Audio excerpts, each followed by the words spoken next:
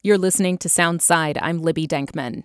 It's been about 6 weeks since Seattle's new law against public drug use and possession went into effect. The ordinance was written to bring the city in line with a new state law that treats things like having or using fentanyl in public as a gross misdemeanor. One of the directives handed down to Seattle police is to emphasize diversion when enforcing the law. So how does that work, and how is the effort going? KUOW's Kate Walters is here to tell us more. Hi, Kate. Thanks for being on Soundside today. Of course. Great to join you, Libby. So first of all, this new law came into effect after this big showdown with the city council, which first voted down the measure in June before the council passed it with some changes in September. It went into effect October 20th. Just remind me, Kate, how did the ordinance change things in Seattle? Yeah, well, essentially it gives the city attorney's office the ability to prosecute people for possession of legal drugs like fentanyl or for using them in public. And as you said, this stems from a new state law that was passed this year that classifies possession and public use as gross misdemeanors. But back in the day, these crimes were felonies. They were rarely prosecuted by the King County Prosecutor's Office, but they were felonies. And during the pandemic, a state Supreme Court ruling held the state's law unconstitutional. So for the past couple of years, these crimes have been classified as misdemeanors. Referrals to services were required prior to arrest. And then the state had to go ahead and pass a new law. So slightly convoluted history. But where we've landed is that Seattle police are now enforcing this new state law and arresting people for possession or public use. But the city's asked police to emphasize diversion in those cases. So since Seattle's law went into effect in late October, what have you been seeing? Well, as of the end of November, the Seattle Police Department says 47 arrests have been made under this new law, but the vast majority of those arrests aren't ending up with people being booked into jail. They're ending in diversion to services. So SPD says 33 people have been diverted so far. They say those who have been booked into jail, quote, either committed or had outstanding warrants for unrelated crimes, and some were in unlawful possession of firearms. And what is diversion? Kate, what does that look like? Diversion basically means that when an officer arrests someone for a low-level crime, they send them to services within the community instead of sending them to jail. So they'll call case managers with the Law Enforcement Assisted Diversion Program, or LEAD as it's known. They'll do this sort of warm handoff to get people connected with case management, help with housing, legal issues, treatment, whatever it is that they need to change their situation. I spoke with Liz Woodruff. She works with clients who are referred to LEAD, and she says once an individual has agreed to connect with them, they have an initial conversation, and then that person has 30 days to complete their intake with the program. And if they do, the charges against them will be dropped.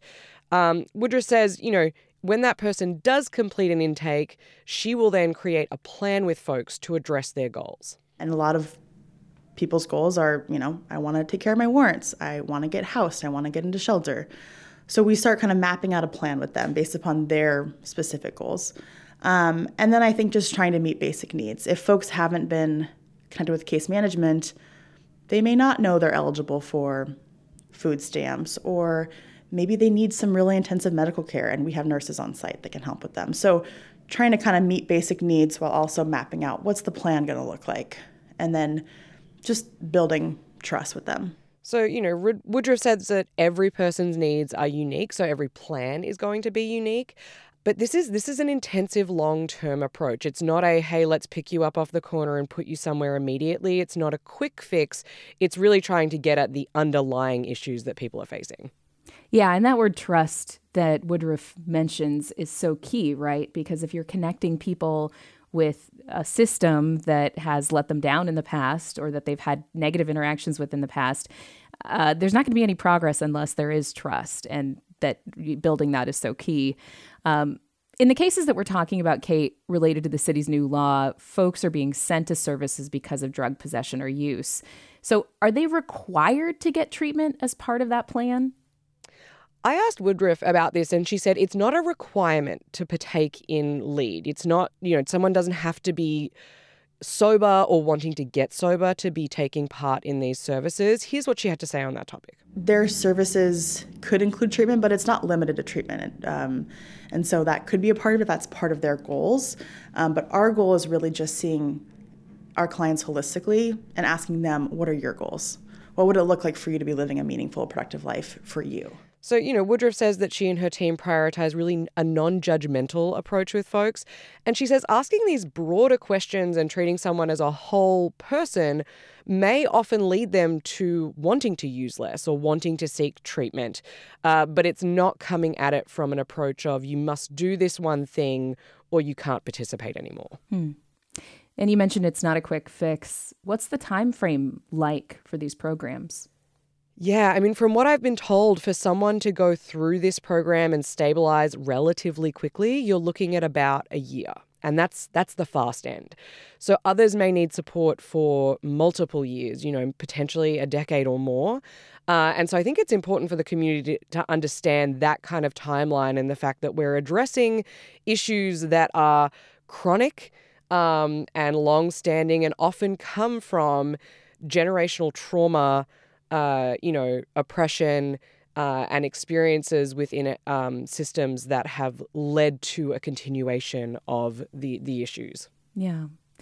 So when it comes to providing services or when it comes to going through the program, what kinds of hurdles are people running into? Yeah, there are a lot of them. This is not an easy one to kind of say like, here we go, steps 1, 2, and 3, and now you're done. But up front, one of the things that Woodruff mentioned is just the ability to get people through the intake process. So, she says most people who are arrested and offered diversion take that opportunity. It means they don't go to jail that day. They want to be connected to services. But then they have 30 days to complete the intake, and lots of her clients don't have stable housing. It's harder because folks, are homeless. They're living in poverty. Keeping track of days and appointments is difficult. And when folks move around a lot due to being homeless, it's hard for us to find them. So in that screening process, we say, hey, where do you normally stay if you're outside? Or maybe you're staying in a shelter. Can we come there to find you? So we will outreach folks to try to get that intake completed. But if we can't find them, they will get charged with that charge after 30 days. Other issues that they're facing include just scarcity of resources. For instance, they may have someone who feels really ready to be in housing, but that's not always easy to find or immediately available. And then there's the fact that, LEAD has a limited number of case managers, people like Woodruff, and they've all got pretty full plates with more referrals coming in all the time. Yeah. The overload of social workers, of service providers, the caseload is just incredible. And the burnout for those jobs is also incredible. And I just think about that consistency aspect. Like if you're in recovery, if you are trying to get mentally healthy, to get off substances, and you don't have a place to lay your head, if you don't have housing, you don't have a stability, when you try to go to sleep at night, that's something that is really going to suffer. Everything else cascades from there. Bigger picture, Kate, why is diversion something that the city is pushing for? Yeah. I mean, the idea behind this is to stop people who are experiencing poverty or behavioral health issues from just continually cycling through the criminal justice system.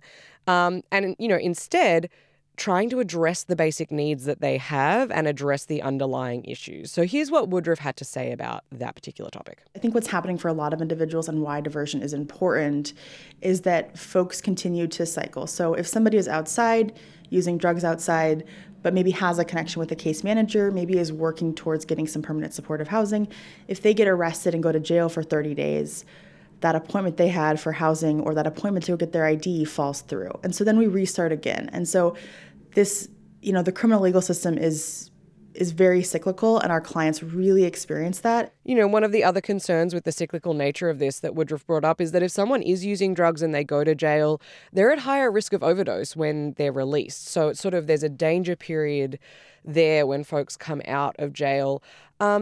And people can also get caught in this cycle where they have financial obligations after a jail stay that they can't pay. And that can result in another warrant. And so you can see how it all can just kind of cascade and add on top to keep someone trapped in that cycle of poverty, of being outside, of being contacted by police, cycling back through, and then it starts over again. And what the idea is here is to not only interrupt that for the individual, but also for the broader community. And this kind of diversion program has been shown to be effective. For instance, it has been shown in studies that it reduces recidivism.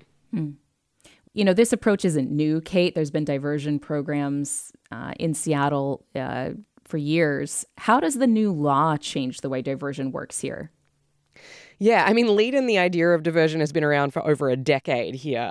Lisa Dugard helped to create the program in King County back in 2011.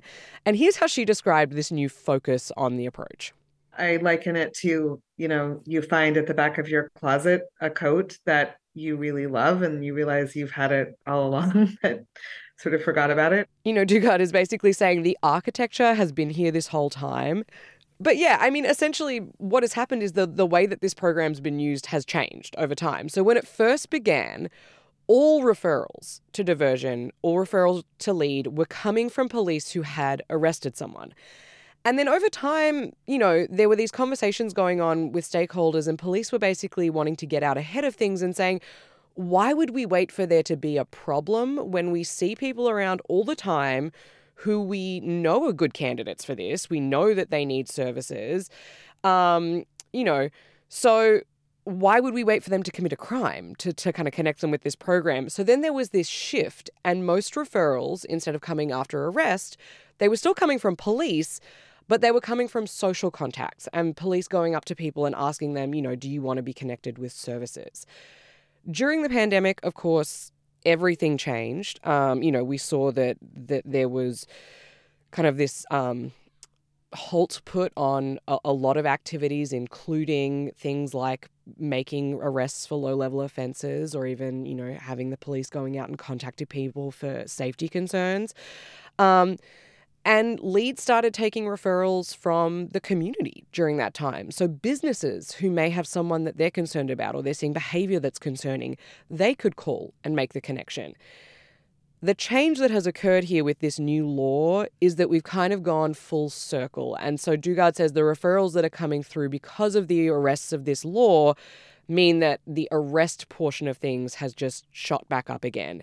And we're seeing more people connected to services through that avenue of having had that initial contact with police officers. So supporters would say, this new law is emphasizing diversion. It's getting more people into services. But what concerns are you hearing about the new drug law in Seattle? Yeah, I mean, the initial concerns, and during that whole period where the city council sort of had the back and forth over this, was that this would be the war on drugs all over again. I'm not currently hearing that from folks. Currently it seems like the promises that were made that diversion would be prioritized. We're seeing that happening. But there's still a lack of resources and there's still sort of a lack of ability to know that this is a sustainable approach. So here's one thing that Lisa Dugard had to say about that. We've had a spike in arrest referrals. We're on pace. SPD projected that in 2024, there would be 500 to 700 arrest diversions to Lead. And we are seeing referrals on a pace that could definitely get to that number. Because there was no additional funding for Lead services in the 2024 budget, it's very easy to see that, kind of the train is coming through the tunnel and we do not have capacity to take even that number of new referrals and continue to work with our existing clients, let alone also accommodate community referrals. So you can sort of hear her saying there, we've got to figure out how to do this thing. I think it's a really nuanced conversation around what the front door should be, how many front doors there should be for people to be connected with a service like this. They really loved having that community referral piece of things and obviously would like to work out a way to keep that as part of the way that people can get connected with Lead.